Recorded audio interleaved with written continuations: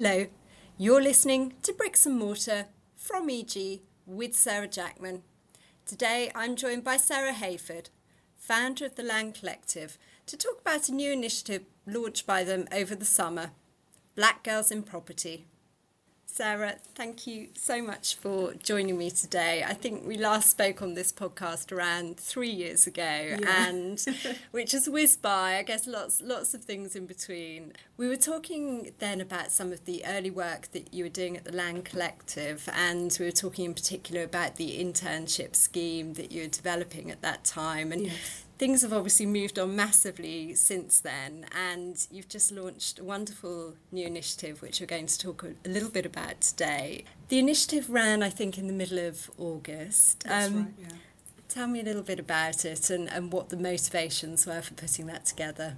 Yes, so we ran the Black Girls in Property programme from the 7th to the 11th of August, if I believe. And the main motivation behind that programme was, at the Land Collective, most of our members and target audience are at university level, or are graduates or young professionals. And throughout the year, we've kind of realised that when it comes to kind of outreach and teaching young people about the sector, that needs to happen a lot earlier. So we just thought, right, we need to go back into schools and try and see what we can do in that area. And for me, going back to my kind of beginning in property, I didn't really see a lot of black women in the sector. A lot of the black women in the sector that I came into contact with, some are still here, which is great. A lot of them have left and gone into other sectors, and I do think having that representation is important, and really echoing that, you know, if you can see it, you can be it type of energy. And that was one of the reasons I wanted to create this program. So this program was aimed at 16-year-old girls who are from black or mixed black origin, lived in London, and were from lower socio-economic backgrounds, or had care responsibilities, free school meals, things like that. And they had the opportunity to stay with us for 5 days over the summer and learn everything there is to know about the fundamentals of property, the career opportunities available. We went out on site, and it was just a really great immersive week for them to learn. And tell me a little bit about what they all knew about property before they came into it. I mean, were you targeting people with some knowledge who were interested in pursuing potentially a career, or was it open to anyone who's just had an interest in potentially finding out more? Yeah, it was open to everyone. Some of us kind of fit the criteria, so we actually created a social media ad and we put it out that way. Initially, we wanted to go through schools to get these students, but we just realised with everything on schools' plate, it just couldn't happen like that, unfortunately. So we put an ad out, and they all had to apply for the programme formally. And they didn't know a whole lot about property. I mean, there were one or two that maybe knew a little bit more than we actually thought they would, given their age. But most people had come into property through the residential side. Maybe they were familiar with shows like Selling Sunset, or they knew about buying and letting or renting out, or they lived in social housing, for example. So that was more so what they knew about the industry before they came in. So there was a lot to learn and consume.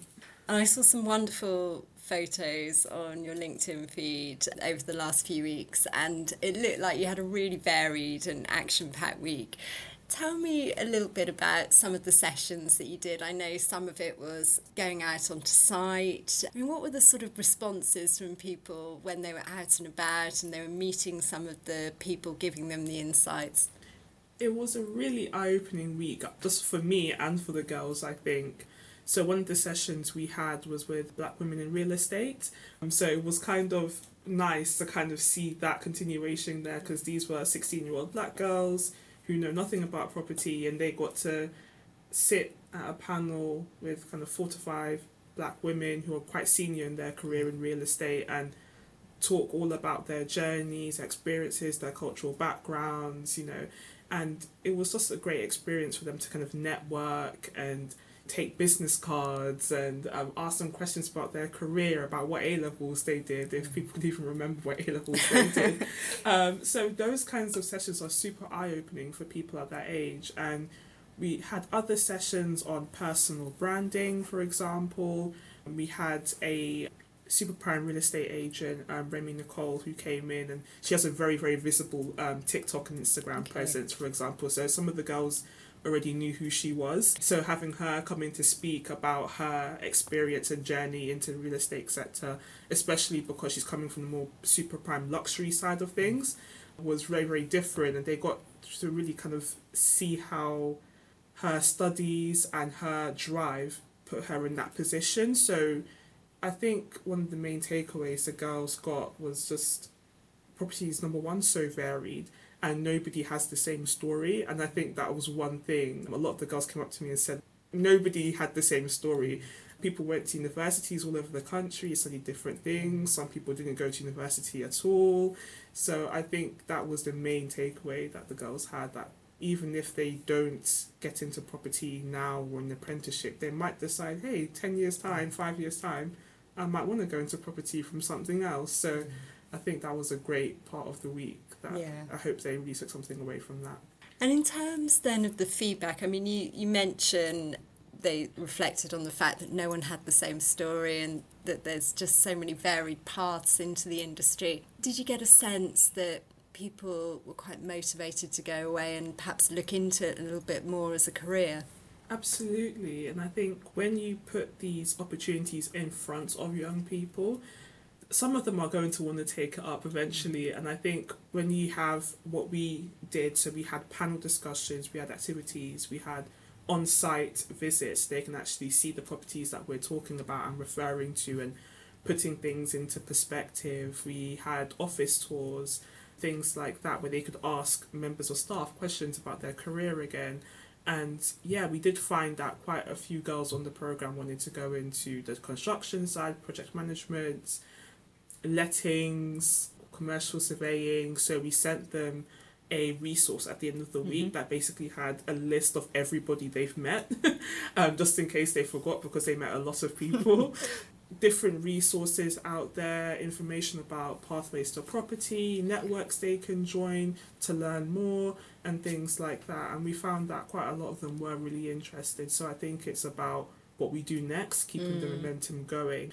One of the things that we're planning in the next few months is to go back to one of the sites that we visited during that week. So we managed to go and view Curtin House, and that was a completely stripped out office unit. So they got to see it at its bare bones, essentially. So we hope to go back in about 4 to 6 months' time, just so they can see where they were standing like 6 months ago and kind of visualize where everything is now. And like, do you remember when it was just, bare bones like this, no lighting, no electricity, anything? So we're hoping to follow up in that respect, and we're also hoping to host a parents' evening with our employer partners on the programme, but also is open to other businesses in real estate who'd want to talk to parents of these girls, not just about the sector and what's available in terms of apprenticeships, work experience, but for them as well. I mean, their parents might find, hey, I'm actually quite interested in property actually. So there's so many different opportunities and ways that we're going to follow up that keep that momentum going, so that it doesn't just kind of fizzle away after a great week. What's next in terms of the initiative? Is it something that you hope to roll out and make into a sort of regular event? Yes, definitely. We hope to run it again next year. I think one of the things that I didn't take into account was how long these programs take to plan, because usually you figure things out as you go along and everything falls into place, but this program, for whatever reason, took a lot longer to plan than I hoped, and I learned a lot about myself and the planning process. So it is something we want to run again next year, but we'll probably start looking into it pretty soon to get people on board. There was a lot of lessons to take away and learn from that. Yeah.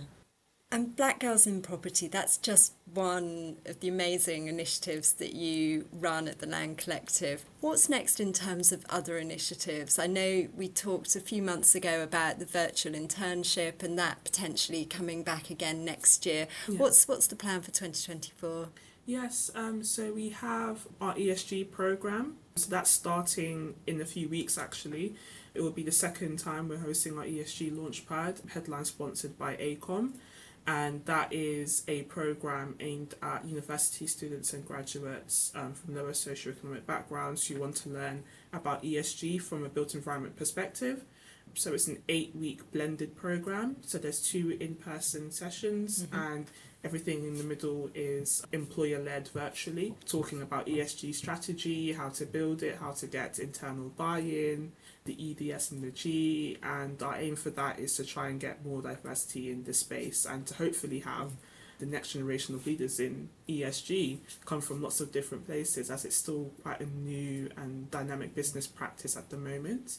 We're still planning out our programs for next year, but we're hoping to do something related to tech and how tech is playing into property construction, just to make sure that, again, our members and young people are ahead of these kinds of things and they're actively learning about it from key players in the industry. So that is something that we're planning for next year. Wonderful. Well, it sounds like a really action-packed year ahead. And if anyone listening today has had their interest piqued by any of this, where should they go? Is the best place the website? Yes, the best place would be our website, landcollective.com. We've just had it redone, so it looks a lot nicer now and a lot easier to move around. So if you're a school, if you're an employer, or if you're a student or graduate, best place to head is our website, and then you can just navigate from there.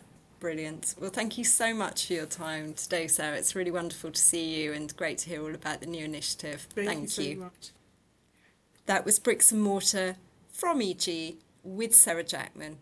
For more on developing a career in real estate, see the archive of the Bricks and Mortar series at popbean.com and EG's new Starting Out in Real Estate supplement, published on the 1st of September.